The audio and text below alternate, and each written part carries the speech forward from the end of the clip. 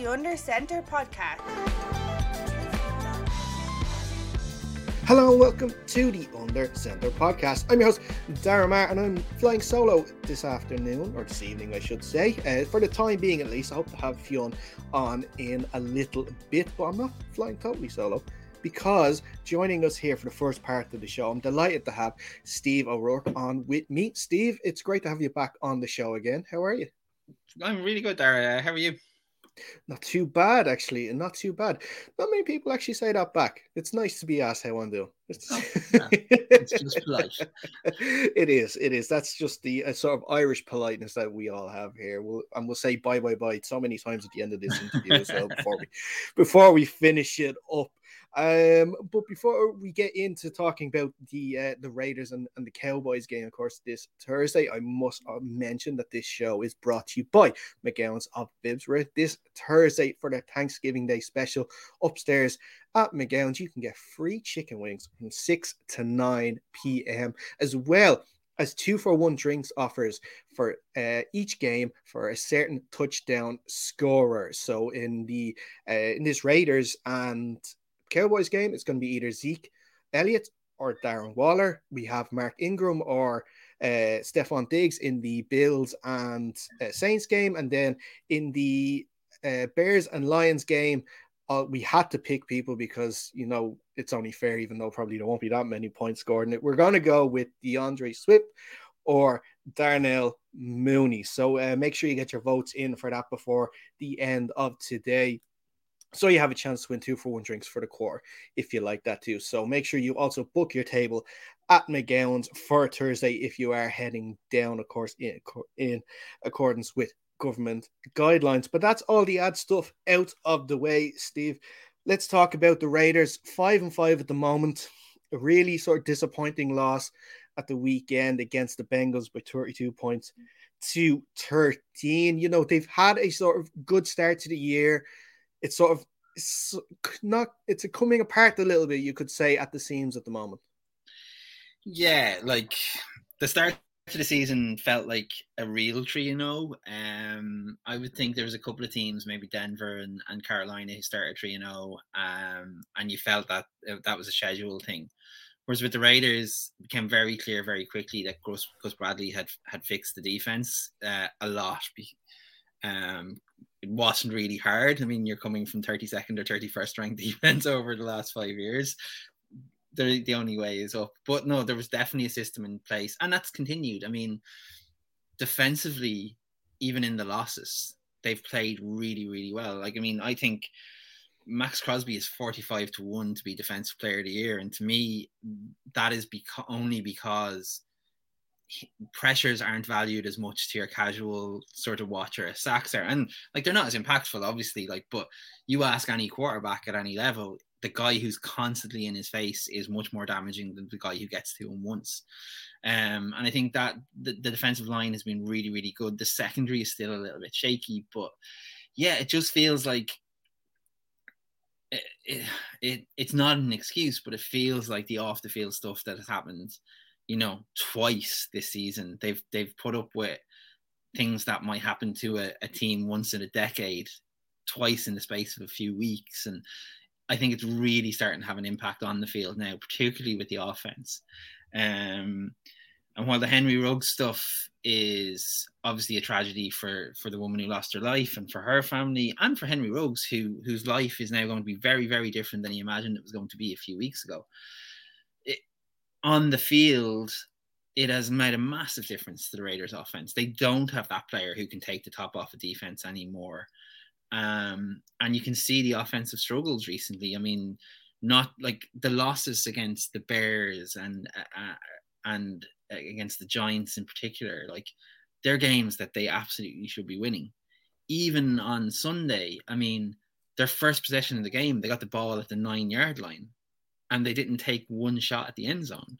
It's very much coaching scared at the moment, or coaching afraid to make mistakes. And you saw, if anyone watched the game on Sunday, the touchdown they got, like 3 passes, 75 yards, each play well over 20 yards. That's what the Raiders offense can be. and they just don't go to it enough. They're obsessed with trying to establish a run game when I think we've all realized in 2021 you don't need to have a balanced offense. If you've got the right players, and in Darren Waller they have an absolute superstar, you can be a completely unbalanced offense and still make it work. So it's been frustrating because you, as a fan, I know they're so much better than a 5-5 record. I think they could easily be 8-2, and I don't think people would have much complaints. But again, a lot of this is because of the Gruden stuff, because of the Ruggs stuff. Like, it has to be having an impact on the team now. Yeah, and like that, we obviously don't want to go into much detail about the Gruden issue, but that was something that was definitely brought up out of the blue. All those emails taken from the Washington investigation, and Gruden has looked like he is going to look to sue Roger Goodell in the NFL for that. And you know, it'd be interesting to see what was your sort of point of view on it, because quite rightly Gruden was sacked from the team or left amicably, whichever way they want to phrase it.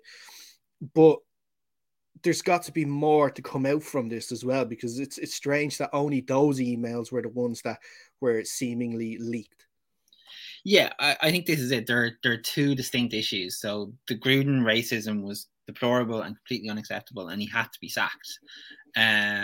So that's one side, and I don't think anyone can have any complaints with that. I think the other side is absolutely true, and it's the only reason I would support John Gruden suing the NFL, is because what will happen is that will go to Discovery now, and we will see all the other emails, whatever it was, a huge number of emails for them to further. It was 600,000 emails, but for there to only be these half a dozen emails that implicated anybody in an absolute shit show of, sorry for swearing, of this conundrum of these are the only two bad people in the NFL. We know, unfortunately, that there are a lot more people with similar views probably within the NFL. For God's sake, the football team whose general manager was sending the emails had a racist name. I mean, where do you start with, like, where this might lead to? So I think the NFL is very much trying to protect itself. And I thought the timing of the leaking, when the Raiders were having a really good run and the Raiders organization had kind of been outspoken against the league over a number of issues over the past while, was interesting as well. And I don't necessarily buy into a conspiracy, but if the league had these emails in June and in August, why wasn't it acted on then?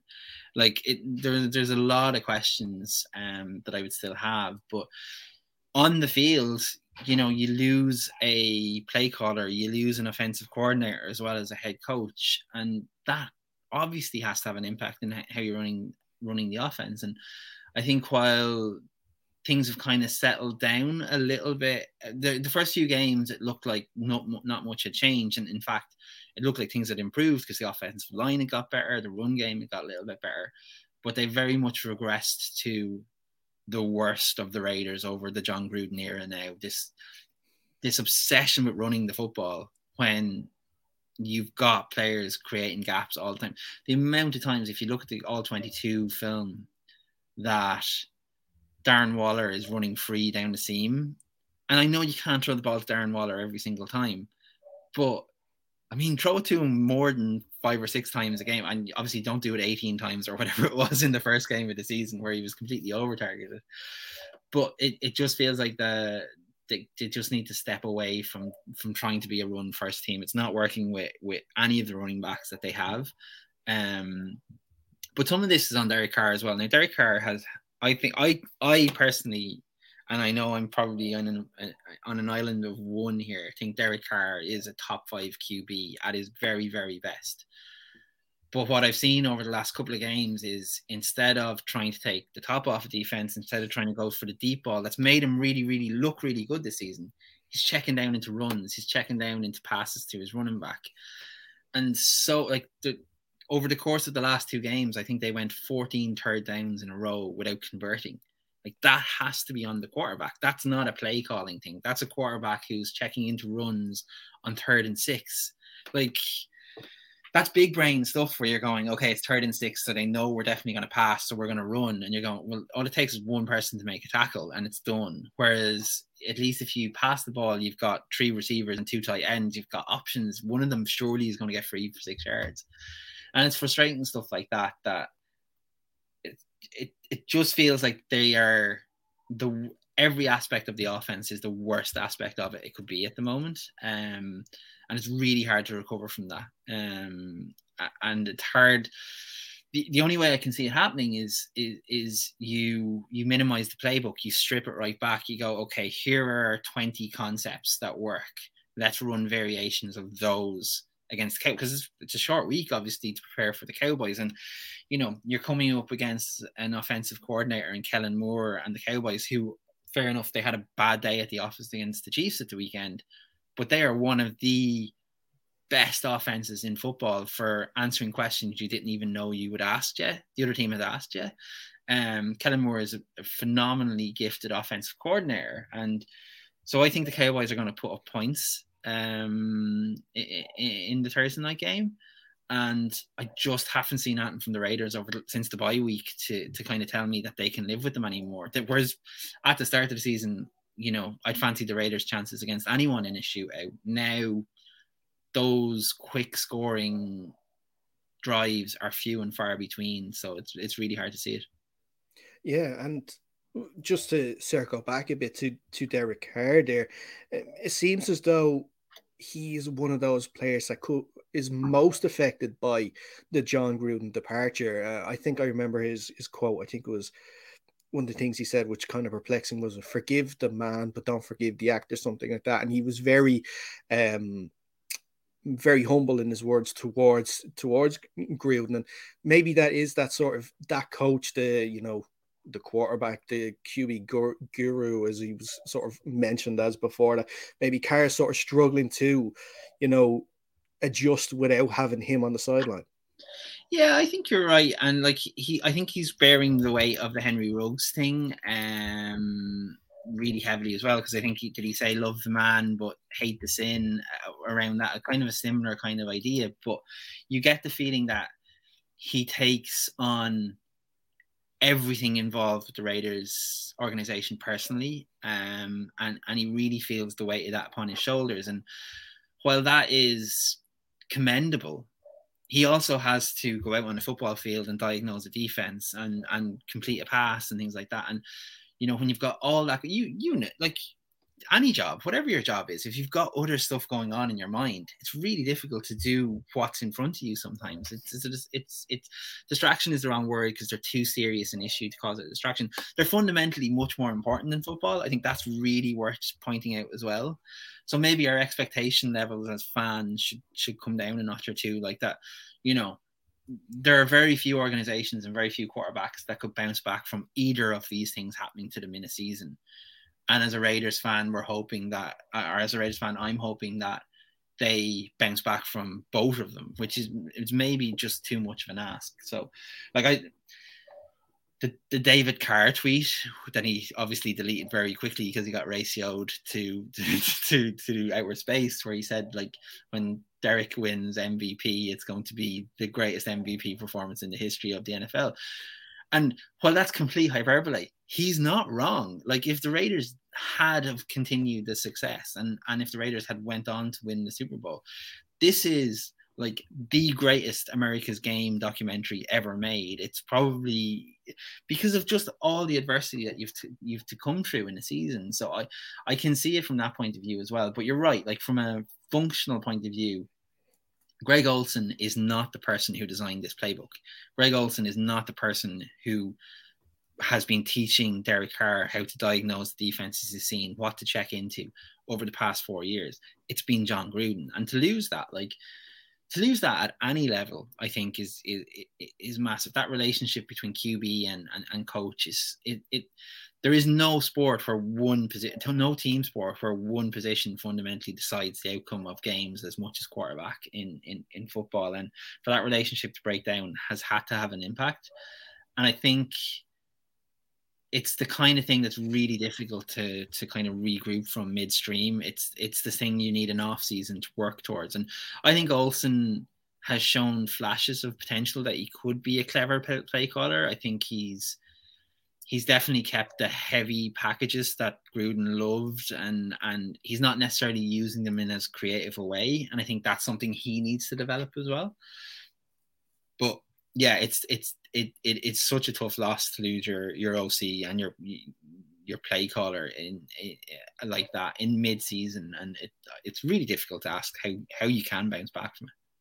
Yeah, and the Raiders have recently brought in Deshaun Jackson to sort of help with that loss of Henry Ruggs, taking that guy over the top for defenses. And it has only been a couple of games, so not expecting him to light the world up in a couple of games. But how have you feel he's adjusted to the Raiders scheme?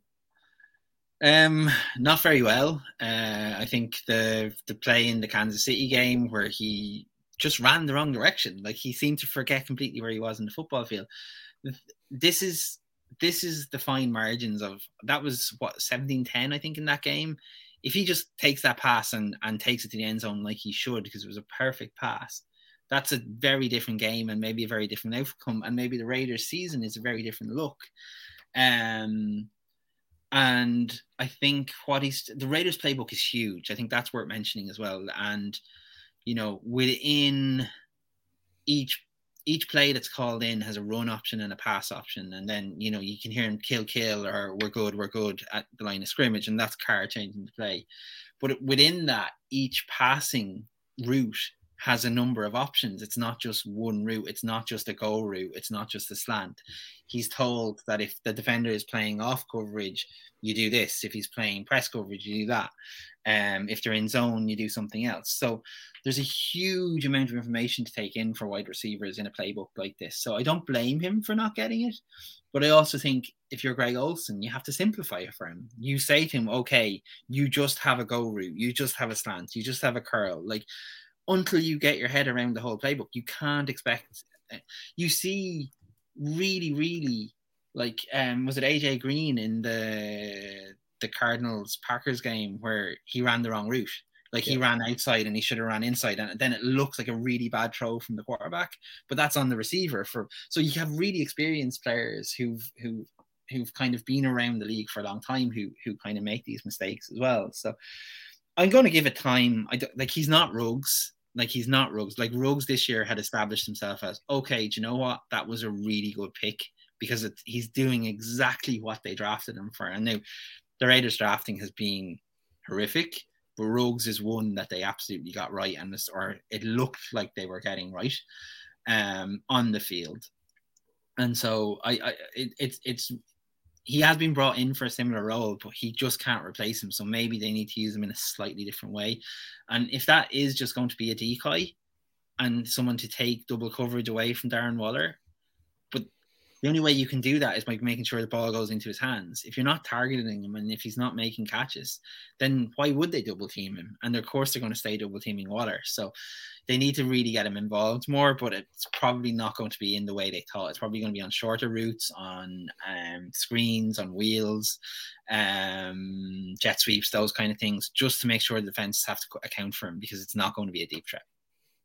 Yeah, and I guess maybe someone who's benefited from Ruggs not being in the team has been Bryan Edwards. I know that you mentioned that the draft picks have not been great for the Raiders the last couple of years, but early days here with Edwards, it seems as though they seem to possibly hit on someone here. Yeah, I think so. And I think the issue with Edwards might be that he's at best a WR2. He's never going to be the focal point of your offense. But I think if you've got a hybrid kind of tight end receiver like Waller, he doesn't need to be, really, especially when you've got someone like Renfrow, who's an unbelievably good slot receiver as well. So it feels like the Raiders have all the pieces.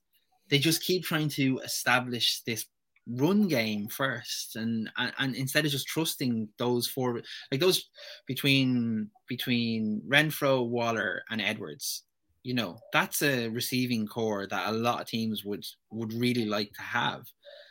So why is Kenyon Drake catching a pass 6 yards behind the line of scrimmage? Like, it's just a lot of these things, a lot of the decisions don't make sense to me. But I think you're right. Like what they've been good at in terms of draft picks, and Max Crosby is the perfect example.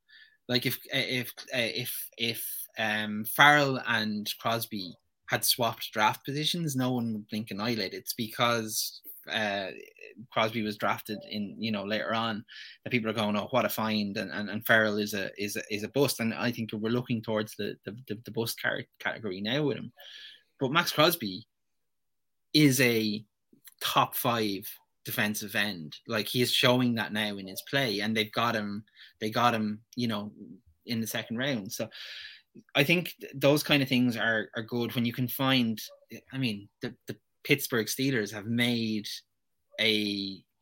almost a modus operandi out of finding receivers later on in the draft and turning them into world beaters. And I think the Raiders could do something like that with Edwards. It's just that thing of, if you ever asked him to be WR1, could he be? And I'm just not sure he could be, but he doesn't necessarily have to be. Yeah, exactly. Just from looking at it at the Seattle point of view, how's KJ Wright getting on over there? Not as impactful as I think Raiders fans thought he might be, but he's not costing them games either, if that makes sense. So I think he's been fine, and this saying it's the word, he's been grand, to put the Irish spin on it. Like, I just don't think he set the world alight the way a lot of Raiders fans hoped he would. But then he hasn't necessarily been asked to, because a lot of what the Raiders do is all based around that front four. And everything else behind is kind of, I wouldn't say secondary to it, forgive the pun, but I would say it's almost an afterthought to what that offense is. Like, I mean, it's not like they so rarely blitz. They're not asking their linebackers to be involved in that side of thing at all, like, or their defensive backs. So yeah, it's been fine, but not, even from my point of view, he hasn't had the kind of, you don't notice him in games really, but that's a good thing as well. He's not making mistakes either. He's not missing tackles. Or he's not getting burned in coverage. So I think it's okay, but not as good as anyone hoped. Yeah, and looking ahead to the game on Thursday, the Cowboys are having a bit of an issue there with their receiving core. Amari Cooper, I believe, is still going to be on the COVID list. I think he's still out.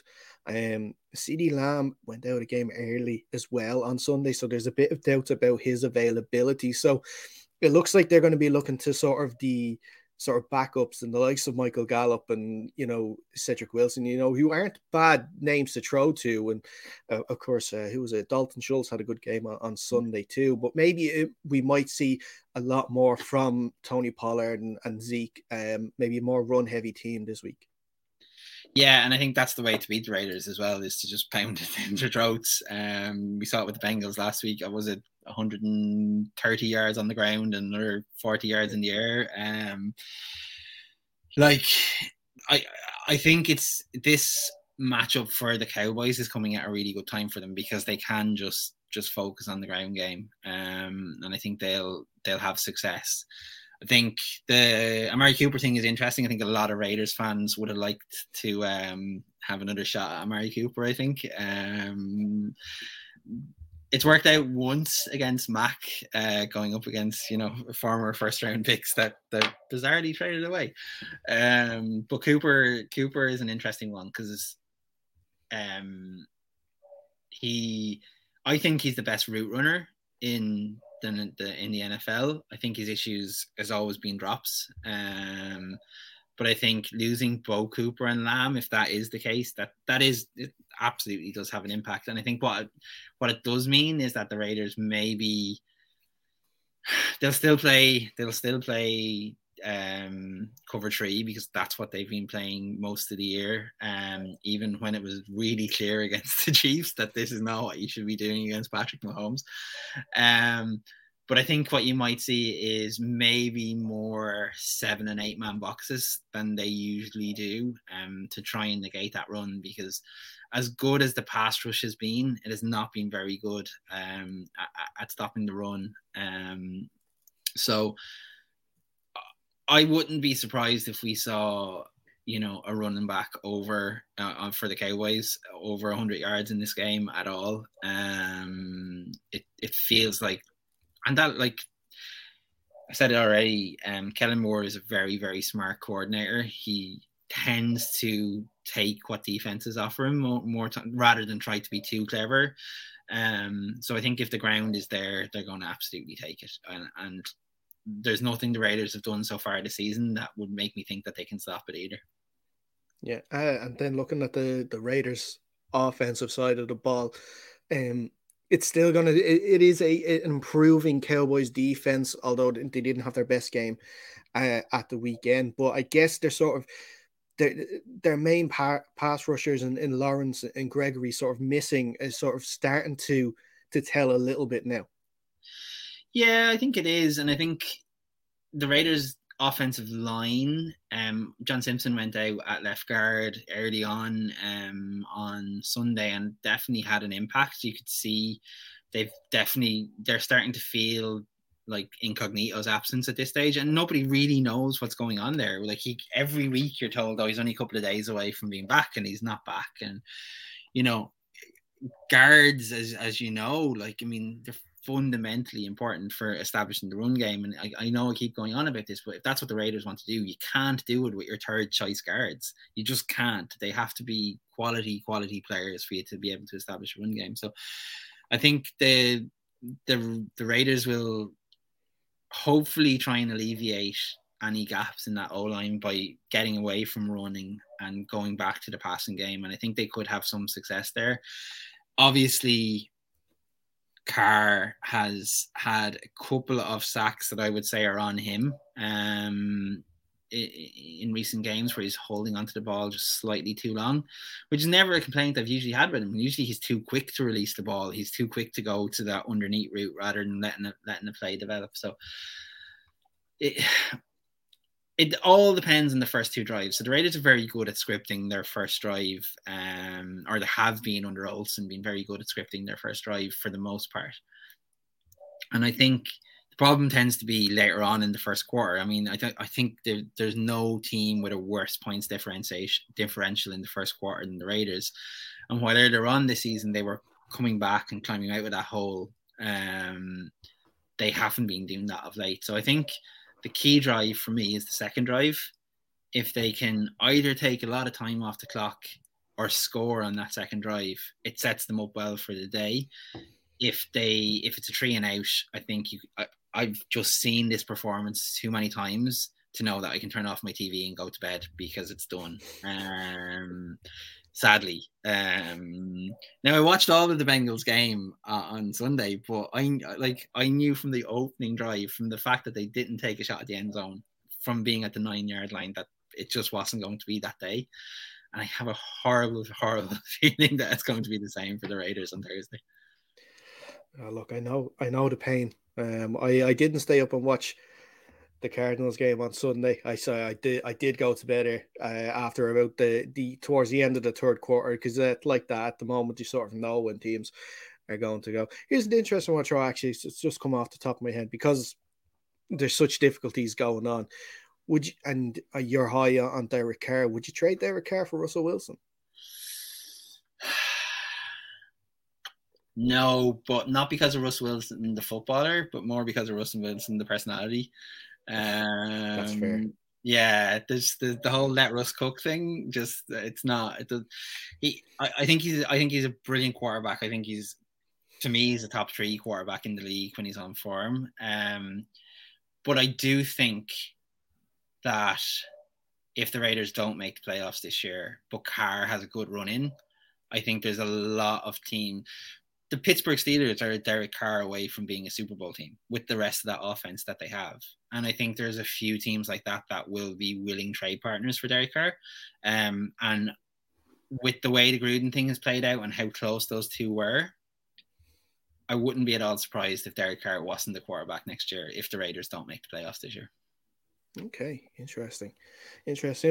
Before we let you go, I want to ask about the sort of head coach sort of vacancy, because you've got Rick Biscaccia at the moment.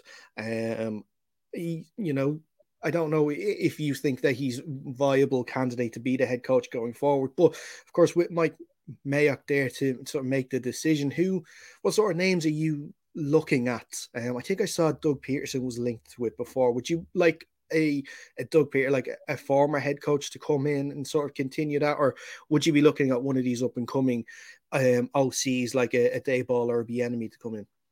Yeah, Bieniemy is a great shout. I think Kellen Moore again is a great shout. I've been a fan of Kellen Moore since he was QB with Boise State. I've always I thought he had a great football mind. But I think the right answer is Doug Peterson. Experience, really, really creative offensive playbook, but also a heavy culture guy. And I think given what has happened with the Raiders this year, that's going to be vitally important. And as much as it's great to kind of look for and land the next McVay or whatever, I think it's more important that they establish what the identity of the Las Vegas Raiders is, because it's a bit up in the air at the moment. And I think Peterson would be perfect for that. I also think, say someone like if Kellen Moore started interviewing for head coaching roles, I think Jerry Jones immediately sacks Mike McCarthy and puts Kellen Moore in as head coach. The other one that doesn't get mentioned, because I think everyone's kind of just assumed he's waiting for Belichick to go, is Josh McDaniels. And I know he had his issues with the Colts, but ultimately McDaniels got that situation. He handled it wrong, but he got it right, because he was walking into what he was hired to do was not the job he would have ended up walking into with Andrew Luck retiring and things like that. But I think he's shown with Mac Jones this year, and he showed with Cam last year, that he can adapt his offense to whoever the quarterback is. And I think for me, that is the most important thing you can get from your head coach or your offensive coordinator, is that they will change to suit the personnel they have. They won't ask the personnel they have to change to suit them. So for me, if it's not going to be Peterson, I'd love them to take a run at Bieniemy, or then go the other way, go really young, go really up and coming in Kellen Moore. Yeah. And would you sort of look at maybe the college side of things? Would you look at a Harbaugh or maybe a Shaw or something like that? I don't think so. I think there's been enough kind of coaches just looking at the Urban Meyer situation and go, no, maybe not. That's sort of an enigma in all of itself. That situation, that's fair. Because Matt Rule's doing kind of all right with the Panthers. Yeah, no, that's fair. I think what it'd have to be is someone to come in with a really clear philosophy. I think that's where, again, it's the Peterson thing I was talking about. What a Doug Peterson offense is going to look like. And I think it would help the Raiders, because obviously you're going, he's from that Andy Reid school. Yeah, he brings his own kind of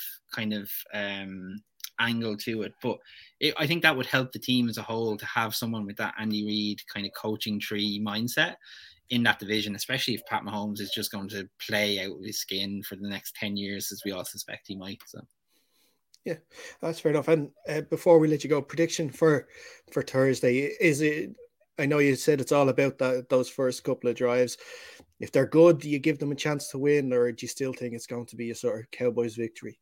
No, I think if the Raiders get over 20 points, they'll win. This is their benchmark. If I feel but I think it could be one of those games that's really close until late in the third quarter, and then end up like the Bengals, where it looks like a rout, but actually it was a much closer game. The Chiefs was the same.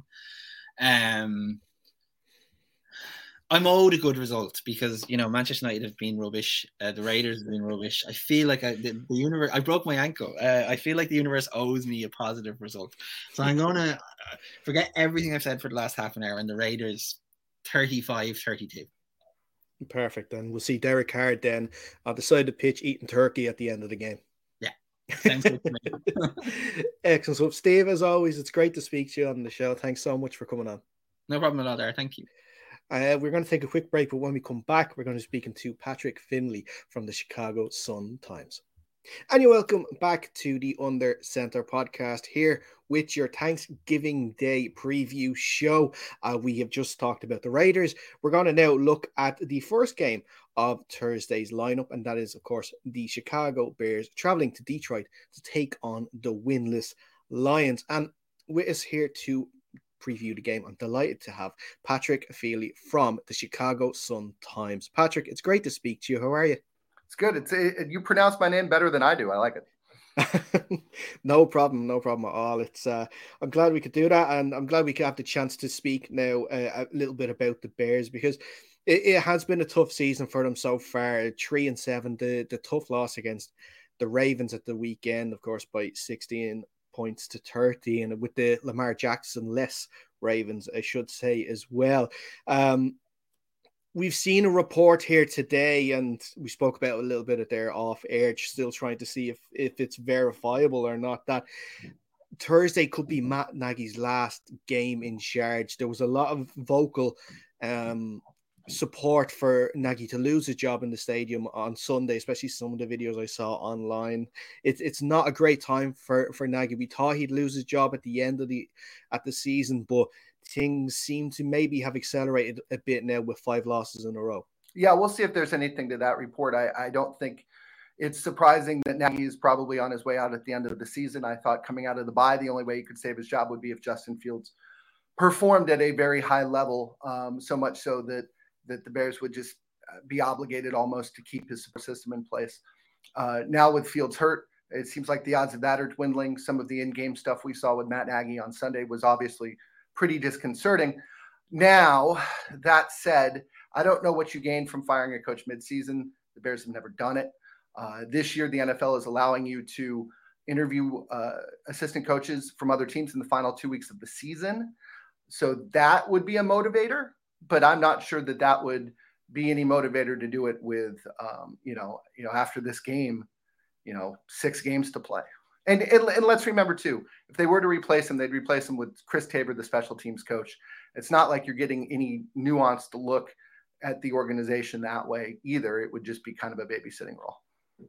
Yeah, he had sort of given up play calling to Bill Lazor a little bit, and it seemed to improve things for a while, but it seems as though the team just hasn't performed to obviously the way he would like, but in general, and it seems as though fans have had enough. Like you were mentioned though about Fields, he has struggled a little bit, which is obviously to be expected. Rookie coming into the league like this, hurt a little bit. Like you mentioned, he's not expected to play on Thursday. It will probably be Andy Dalton that will take the reps under center, but. How have you felt Fields has performed this year, especially with all the uncertainty with the head coach around him? I thought that in the 2 games before the bye, he was good. And I thought that you could see some real growth with him and that was encouraging.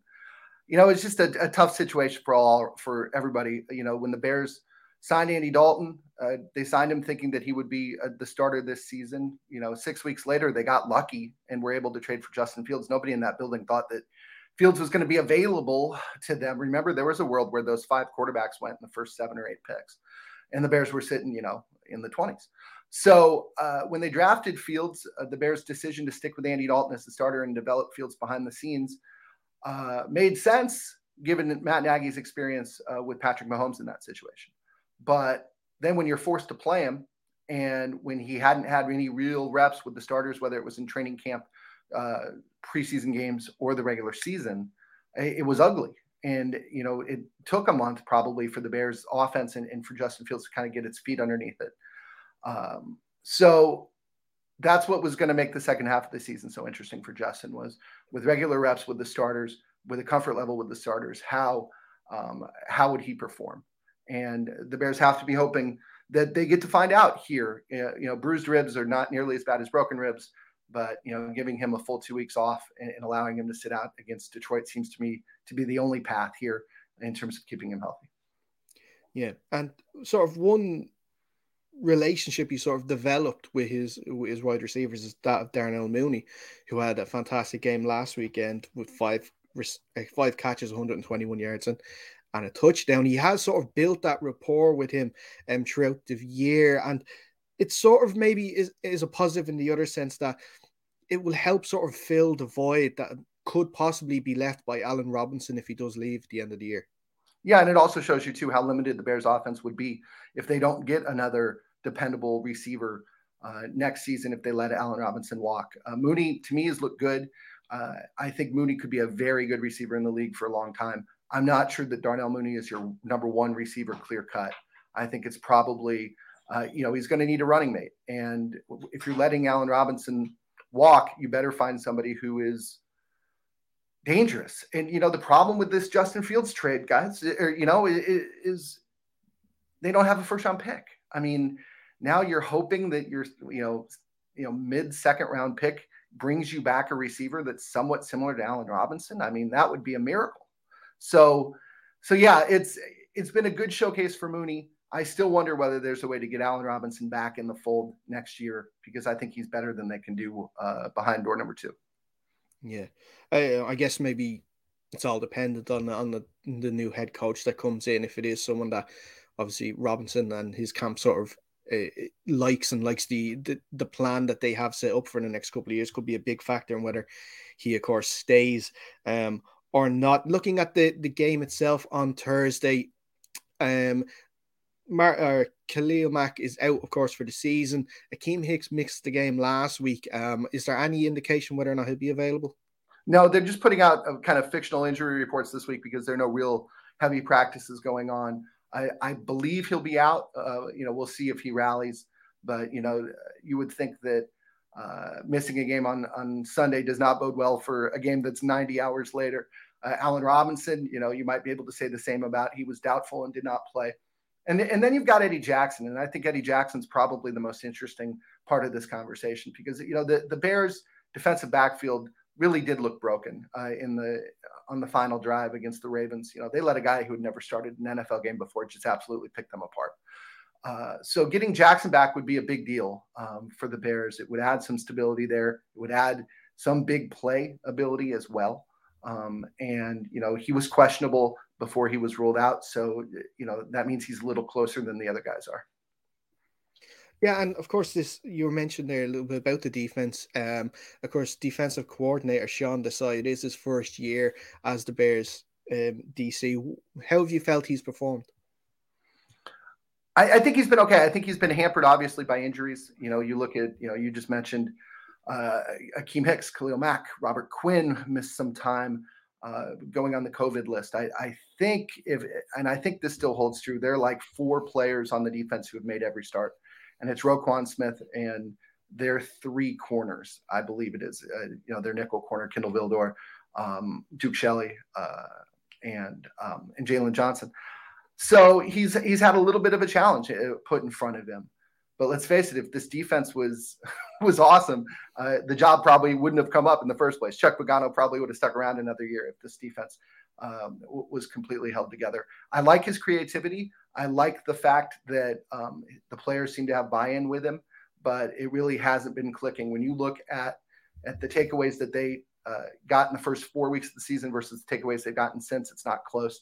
There's been a big drop off there. And I think you can give him a little bit of credit for Robert Quinn's resurgence.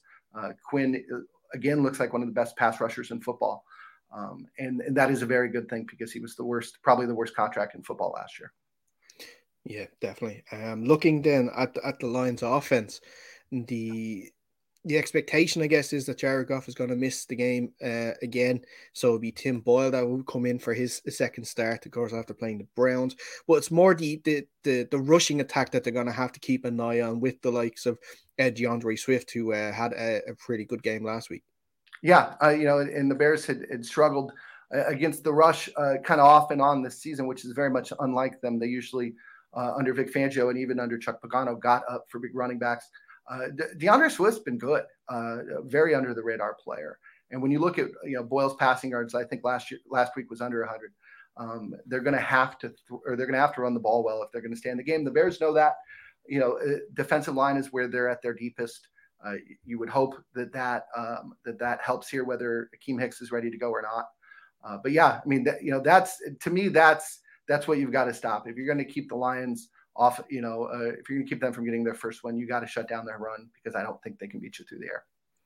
Yeah, and their defense is capable of getting takeaways as well. That we see in kind of throughout the year. They're sort of a spiky defense, sort of in the mold of sort of Dan Campbell. They are sort of knee biters. Yeah, they're biting knees and doing all sorts of stuff. And I'll say this about the Lions: they haven't quit, and that is, that's damning with faint praise. But the fact that they seem to be playing pretty hard, I do think reflects well on Campbell. The question you have to have about the Lions long term is this: they had an opportunity to draft a quarterback this past season. They did not. They went and got a tackle instead, and Sewell may turn out to be really, really good. But the Lions are going to have a high draft pick this year in a draft that's not good for quarterbacks. And you just wonder how they can get this thing turned around if they're going to run out a league average or worse quarterback out there. I think Bears fans have had experience with that the last couple of years, particularly with Mitch Trubisky, that you could have a really good defense and, some pretty solid skill position players. But if the guy who's pulling the trigger isn't on point, everything's going to seem a little sloppy. Yeah. And can I ask you about GM Ryan Pace? Because like we mentioned earlier in the piece, the Matt Nagy, it is expectation that he is going to leave. It's a matter of when, sort of not if. But is Ryan Pace sort of position secure, or is he sort of on the hot seat heading into the offseason? Oh, I think he's absolutely on the hot seat. Last year when George McCaskey spoke at the end of the season, he tied Pace and Nagy together, talking about the collaboration between the two. It would be a pretty amazing feat if Ryan Pace could somehow detach himself from Matt Nagy's future. And be given the power to go hire a new head coach. I know that the McCaskies really like Ryan Pace. I know that they entrusted him to rebuild the facility, both literally and figuratively. When the Bears did a big remodel at Hallis Hall, Ryan Pace was very involved in that. So that is, and then it's impossible. You look at Justin Fields, and it's absolutely the right move. He made the right move in the moment. We don't know whether Justin Fields is going to turn out to be a great quarterback, but we know that he's pretty good. The chances of him being, one of the best three quarterbacks in Bears history, which is a very low bar, the chances of that happening are pretty good. So I think you can try and make a case for Pace, based on some of his drafts, based on the trust he has with the family. But, when you look at some of the Bears' flaws this year too, Jimmy Graham not really being part of it, despite being paid like one of their best players, them having Kindle Vildor as their second corner and every team in football attacking him in every game. The fact that, Tevin Jenkins, might have been a good idea at left tackle, but he's a guy who played right tackle all through college. And then he hurts his back, and then they're left to pull a 39-year-old Jason Peters literally away from the fishing hole to come try and compete in the middle of training camp. Those are some very obvious flaws in terms of roster building that, I think Peters has done an okay job, but really, these are issues that a lot of people saw coming, and that Ryan Pace probably should have done a better job heading off at the pass. I'd be remiss if I didn't bring this up, though. Kyle Fuller was really the one Bears veteran that they cut last year because of salary cap reasons and because of a cash crunch. And, when you look at what Fuller's been doing with the Broncos, he's been horrible. So that is not nearly as bad of a move as we thought it was in the moment. Yeah, he was definitely sought after, and there was a lot of confusion about his release. But I guess, now with hindsight being 2020, it probably wasn't the worst move that the Bears made for sure. Now, is there any names sort of you've heard on the grapevine at all in terms of head coach or GM that could be in line to replace those two if they do, in fact, both lose their jobs? Yeah, those are great questions. The first question has to be who's making the hire. I mean, if it's a new GM, then maybe we see some sort of package deal. The Bears have never really hired a coach and then hired a GM in that order. That's usually that is what some other teams have done in the past, is to essentially bring in a football czar who's the head coach and then let him pick the guy. I know that's not the way that the McCaskies like to do it. If Ryan Pace is doing the hiring, that's a different question than if we're starting from scratch completely. I wonder whether Brian Daboll, the offensive coordinator at the Bills, makes sense. Last year, he was, in my opinion, probably the best assistant to not get hired. But the Bills aren't quite as dominant as they were last season. Their play over the next 2 months will probably go a long ways toward helping his case or hurting it. You have to wonder with Jim Harbaugh at Michigan, quite honestly, and I don't mean this as cynically as it sounds, but I don't know if the Chicago Bears are a better job than the University of Michigan. I really don't. I think you could probably make a pretty good argument for both. Michigan looks really good. They play Ohio State on Saturday. We'll see what the outcome of that game does for Harbaugh's reputation, but he seems to, more than at any point in the last 5 years, be on pretty stable footing there. I don't know if he would want to leave that for this, or whether that would make sense. Obviously he played with the Bears. There's a connection there. A guy I've liked for a long time is David Shaw, the Stanford head coach, but Stanford has been horrible this season, and you don't know whether he would want to leave them under any circumstances, much less leave them in the lurch like that. Those are three names off the top of my head. I think that they would probably go with an offensive-minded coach, with the same rationale being that they want to bring along Justin Fields, but you wonder whether they want to move in a different direction than they did with Nagy. I mean, with Nagy, you're hiring somebody who was, you're a quarterback's coach and an offensive coordinator who sometimes called plays. Typically, the next hire in the NFL is not the same profile as the previous hire. So, if you go with somebody with head coaching experience, that obviously limits your pool considerably. Yeah, and I guess sort of Bears fans would not want to see another Andy Reid disciple in the likes of Eric Bieniemy sort of come in again. Maybe if they, maybe. But then looking ahead, like I said, one more time towards the game on Thanksgiving Day, and what's sort of your prediction for what you think is going to happen? Is this going to be the Lions' sort of first win, or do you think the Bears will have enough to sort of get through this? Boy, we'll see, won't we? I think the Bears win the game, but if you're the Lions and if you've been hungry for that win for the first 10 weeks of the season, you really do wonder whether they look at the Bears as their best opportunity, and if so, I think you're going to get their best effort. I still think the Bears, even when banged up, have better players than the Lions. I think that the Bears, as of this moment, are appropriately motivated to get their first victory in 6 weeks. So I think that I think the game will be closer than Bears fans would like to believe, but I do think the Bears come out with the win. Yeah, if the Bears don't come out with the win in this game, I'm pretty sure Matt Nagy won't have to bother going back to Illinois. I think he can pretty much assume that his job is going to be gone. Yeah, I would. I don't know if he were to survive that. The only reason would be just because the franchise doesn't see a reason in firing somebody midseason. Yeah, well, excellent stuff. And Patrick, it's been so great to speak to you. Before we let you go, where can people read your work and also listen to the podcast? Yeah, Chicago Sun-Times. You can follow me on Twitter at Patrick Finley, Finley. You can find our podcast, Hallis Intrigue, there. We go on twice a week, and when news breaks, alongside Jason Leisure and Mark Potash, who are two very interesting reporters for the Sun-Times. You can follow us there. Pick up a newspaper if you live in the Chicago area, and particularly on Saturdays, we have something called Sports Saturday, which is a sports magazine. It's the best deal in Chicago, and it is like getting a Sports Illustrated just about Chicago sports for the price of a cup of coffee. So I encourage people to pick that up. Brilliant stuff, Patrick. Again, thank you so much, and we hope to speak to you again in the future. I'd like that. Thank you so much. No problem. We're going to take a quick break, and when we come back, we're going to look at the Bills and Saints game ahead of Thursday's triple header. And you're welcome back to the third and final part of this Thanksgiving Day preview special here on the Under Center podcast. I'm delighted to have Fionn by my side for this final part. Fionn, welcome back. Yeah, I finally made it in. We were a bit busy there during the week, but I finally got into one of these interviews. Yep, and we are going to be looking ahead to the Bills and the Saints game, the third of the triple header on Thursday evening. And we are delighted to have Sal Capaccio from the Extra Point podcast. Sal, it's so good to speak to you. How are you? Thanks, guys. How are you? I'm not too bad. Of course, not just from the podcast, of course, a Bills beat writer, I should say, and sideline reporter. So it's great to speak to you, especially on such a hectic week. We appreciate the time that you're taking to speak to us. Yeah, it's a short week. It's a quick week. I just came back. I'm scrambling around. I just came back from practice, actually. Not a normal Tuesday. Tuesday's actually usually throughout the week my day off because it's usually players' day off. But, of course, they don't get a day off this week with the game on Thursday night. So we had practice and press conferences and all that today.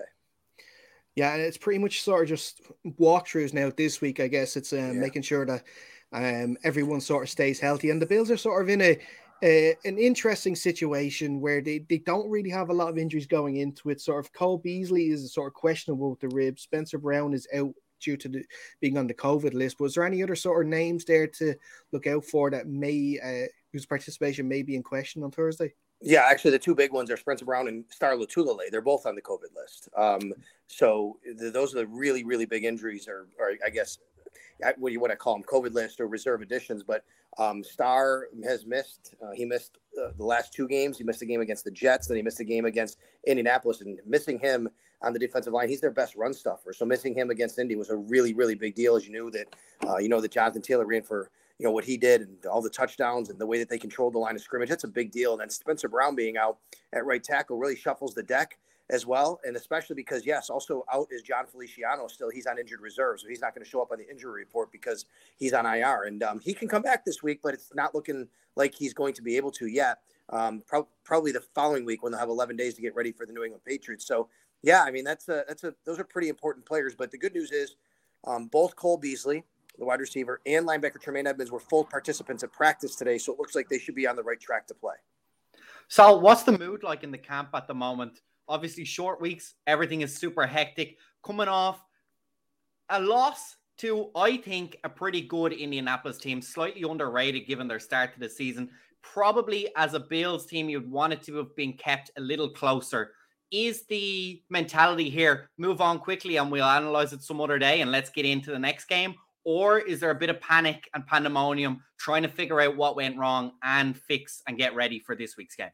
Well, one thing about Sean McDermott teams is I don't think there's ever really any panic. I think that's one thing that he's really good at calming the waters. He's good at keeping things pretty even keel and consistent. But there certainly are going to be some changes, I think. You may see some changes in the lineup, active list, inactive list, guys who are playing. We just found out today that rookie wide receiver, kick returner, and punt returner, especially Marquez Stevenson, who's been on injured reserve all year, they activated him today to practice. So we don't know if he's going to play, but he possibly plays, which if that happens, you would think that Isaiah McKenzie then is no longer the return man after the botch last week. So those are things that could very well happen. But I think the mood is generally, it's a double-edged sword, which is the bad thing is you'd like to get on the practice field and fix what ailed you on Sunday. The good thing is you can get it out of your mind quickly and get back to work and play a game very quickly on a turnaround. So, I think that they're trying to get past that game as quickly as they can. They don't want to forget about it. Sean's very good about, being honest and really being critical and evaluating what you do. But at the same time, they do not want to just, focus on that when they have obviously a game to get ready on Thanksgiving night in a couple days. Yeah, I want to speak a little bit about the offense there, Sal, because apart from the Jets game last week, it's been a tough sort of stretch for them.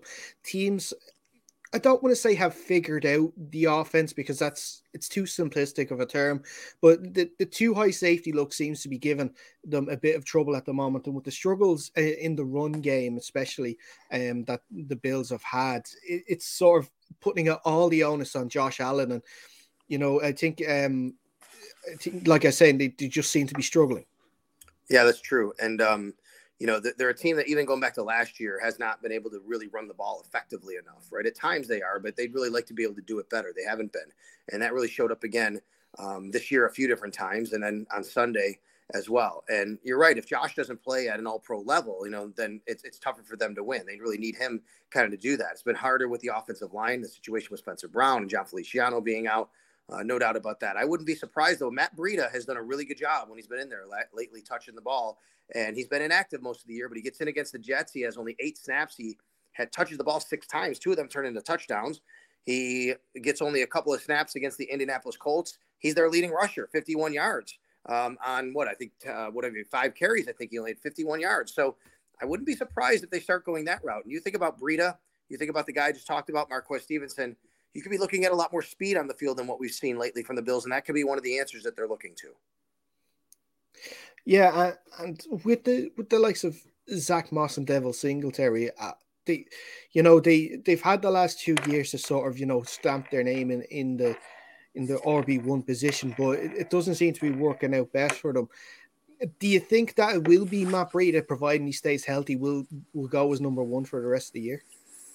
I think it's tough to make a general statement about the rest of the year. I mean, if he starts playing really well and he can kind of keep that job down, sure. But I mean, I think Devin Singletary has been actually pretty effective. He's averaging like 5 yards a carry, basically, right? I mean, there's certain times where you think, you'd wish you could get more, but overall, I think that's pretty well. He just doesn't get a ton of carries. I think Zach Moss, though, it's been a little bit of a disappointment for a lot of Bills fans that, last week, even like less than 2 yards a carry. He's a physical runner. It just doesn't seem like it's working for him this year as well as it should be. So I'd have a hard time saying Breida's going to be the number one. I don't think the Bills have a number one, so to speak. They never had that philosophy this year. What they'd like is a group of runners, which includes Josh Allen, by the way, to be able to get to where they need running the football, So I think Matt Breida is going to be more involved, and how much more he gets involved will probably depend on how it goes from there as they start to do that. Sal, on the other side of the ball, the defense, he obviously came up against Jonathan Taylor last week, and he did what he did. This week, it looks like, at least at the moment, Alvin Kamara is questionable. Will a lot of what the defense do hinges on whether or not he's participating? Of course, it's most likely going to be Trevor Siemian under center. How is the defense going to adjust to this Saints offense that they're looking at on this Thanksgiving Day? I don't think it's going to matter whether Kamara plays or not. If he does, obviously he's a dynamic runner and you have to be aware of him. But I think, the Bills do what they do. They're going to play nickel. We were very surprised they stayed in their nickel package the entire game against the Colts, even though they were getting physically beaten up and they had to go against Jonathan Taylor. They stick with 5 defensive backs. That's what they do. That's who they are. We asked defensive coordinator Leslie Frazier if he thought about even getting out of that, and he basically said no. It wasn't really something that they were going to do. So I don't expect anything different. And on top of that is, they do have Taysom Hill to run the ball, so they're going to have to be buttoned up in that regard, and maybe he winds up being a quarterback. I agree. I think probably looking like Siemian, but they may just say, hey, put it in Taysom Hill's hands, let him play quarterback and let him run the ball out of that. After what the Colts did with Jonathan Taylor, maybe that's what they do. So I don't think the Bills do anything structurally, schematically different for Alvin Kamara. I think they just need to know when he's in the game and be aware that, that's their guy. Yeah, and like you were saying there about Hill, it would, I'm guessing, the nickel package would work great for Siemian, who likes to throw the ball, but maybe it would be sort of a better option to maybe go with that extra linebacker just for plays that you have Taysom Hill under center, because like that, his accuracy is not great throwing the ball far, but short passes, if you have that extra linebacker, could clog it up, so it can help maybe, stop that run game. Yeah, well, I will tell you, though, that their nickel back, Taron Johnson, and is an excellent run defender. So the Bills are very confident in that, too. They don't have to switch him out to go with a third linebacker in order to have somebody against the run. He's just smaller, but he's a really, really good, tough nickel corner. So he'll stick his nose in there. Sometimes I wonder if they want to maybe put Siran Neal in that spot, who's a defensive back, but he's like their big nickel, so to speak. He's a slot guy, but he's bigger and he can help out a little bit against the run. So I don't expect any changes. I think the Bills will stay in their base package, and their base package is nickel. But I was surprised last week, and maybe it does force them to maybe think about some adjustments based on the team that they're playing this week. And the fact that this team they're playing this week does not have a plethora of wide receivers. We had a guy on our show, Nick Underhill, covers the New Orleans Saints. He was on my radio show this morning, and he actually said, and he covers the Saints, he said, if every one of the Saints receivers right now got released, they'd probably all have minimum salaries getting picked up by other teams, because none of them are anybody that really threatens to scare anybody. Mm-hmm. Looking at the stretch of games that's coming up, Saints on Thanksgiving, then you've got a big game, a division rival game against the Patriots, and then into the Buccaneers. Tough 3 stretches. Is a win here going to set up this Bills team really nice for that tough little stretch of games? And could we see a big turnaround and a big change back into the narrative, maybe even being first in the conference again? Well, you sure hope so. But look, there's just so many teams fighting for everything here right now. The AFC is loaded. The AFC has a lot of teams sitting right there. The Bills went from the 2 seed comfortably to the 7 seed almost overnight here, with New England now obviously in first place in the division. They're going to worry about one game at a time. I don't mean to sound like a coach, but that's what they're going to do, right? They're not worried about right now New England on Monday night coming up, or Tampa. But this game Thursday is really big for both teams. New Orleans on Thursday on Thanksgiving is really big for both teams. New Orleans is fighting they're in the 7th spot. They're 5-5. The Bills are 6-4. So whichever team loses, they're going to be kind of sitting on the outside looking in. But if the Bills do win, they have 11 days then to get ready for the New England Patriots coming to their house. And that could very well set up to be a game that ultimately could decide the AFC divisional title. So they don't want to get too far ahead of themselves, but this is a big win to set themselves up to be able to kind of take care of business and then maybe jump back to where they need to be. Yeah, and with this Saints defense as well, it's kind of difficult to know which one you're going to get on the game, because it was a very tough game that they had against the Eagles, like shipping 40 points. And the week before that, they performed actually quite well against the Titans despite losing that game. And it seems to be sort of a little Jekyll and Hyde with them at the moment. And that's the one thing that, look, you wish you could account for. You wish you'd know if they were bad or they were good, because it's so hard to tell which defense you're going to get. Yeah, I mean, I think they're in the same situation as the Bills in a lot of ways. There's a lot of guys out. By the way, you talk about the Bills having, guys out.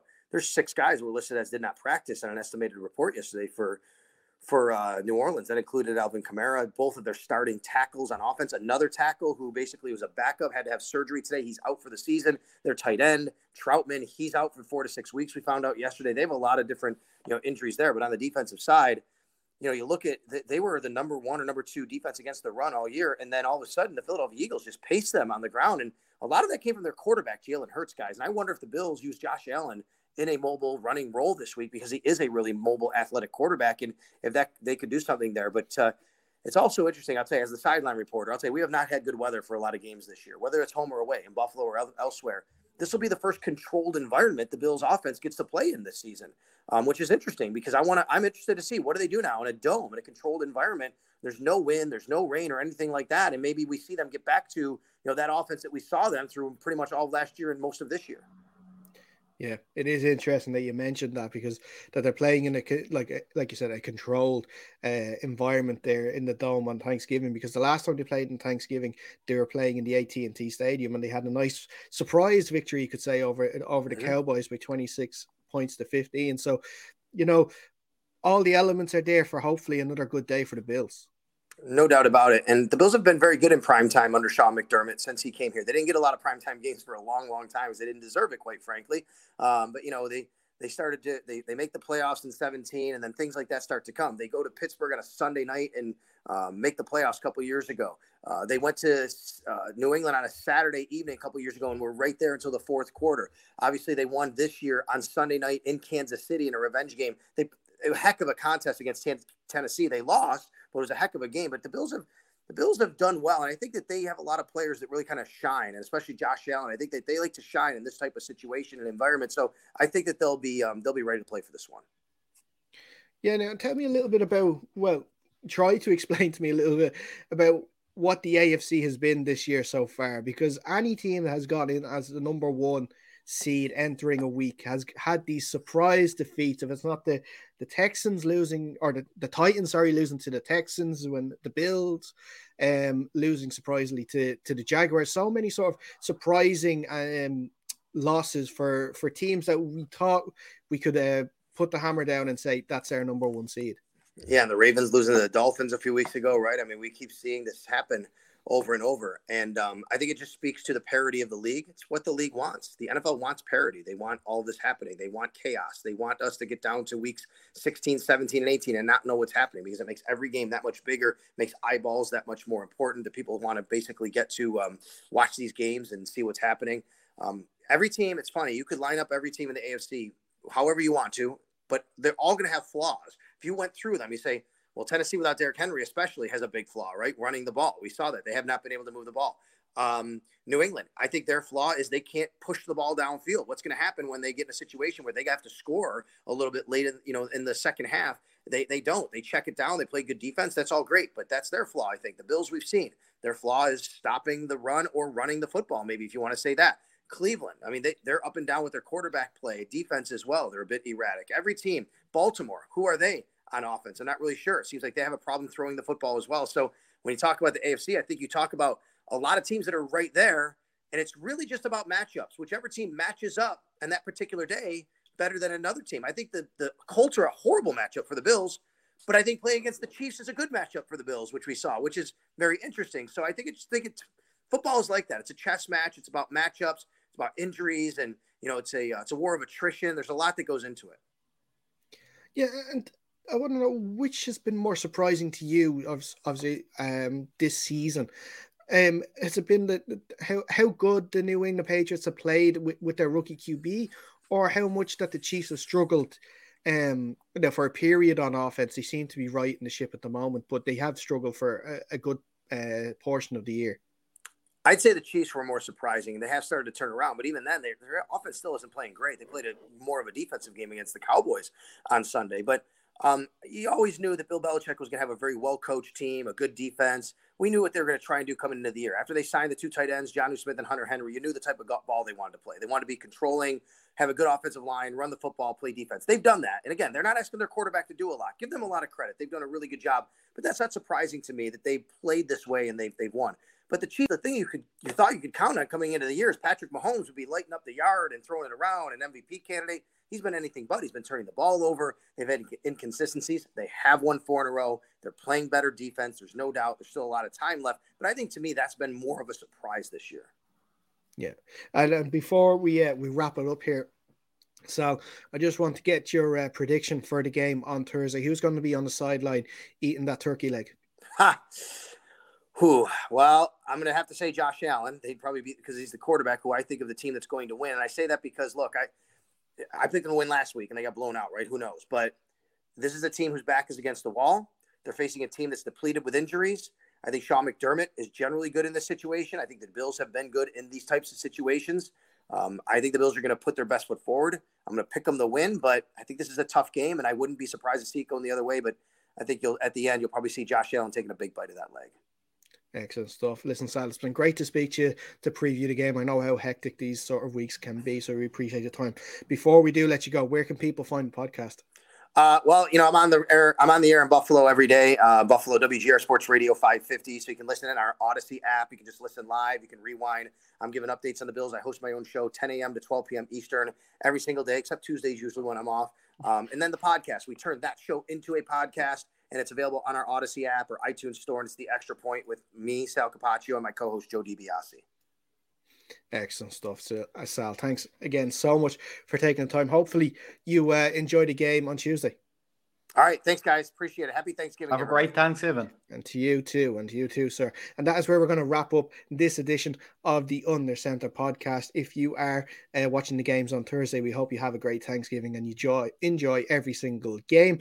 Before we go, if you are heading out on Thursday, make sure you go to upstairs at McGowan's of Phibsborough, because that's where you'll be getting your free chicken wings from 6 to 9 p.m. Of course, this show is brought to you by McGowan's of Phibsborough. Follow our socials at UnderCenterPod on YouTube, or not YouTube, Instagram and Twitter. YouTube is Undercenter Podcast, and Facebook, facebook.com/UnderCenterPod. Fionn, as always, thank you. Thank you very much. And that is it from us. We'll be back next week with our usual review show live. But until then, stay safe and we'll see you soon.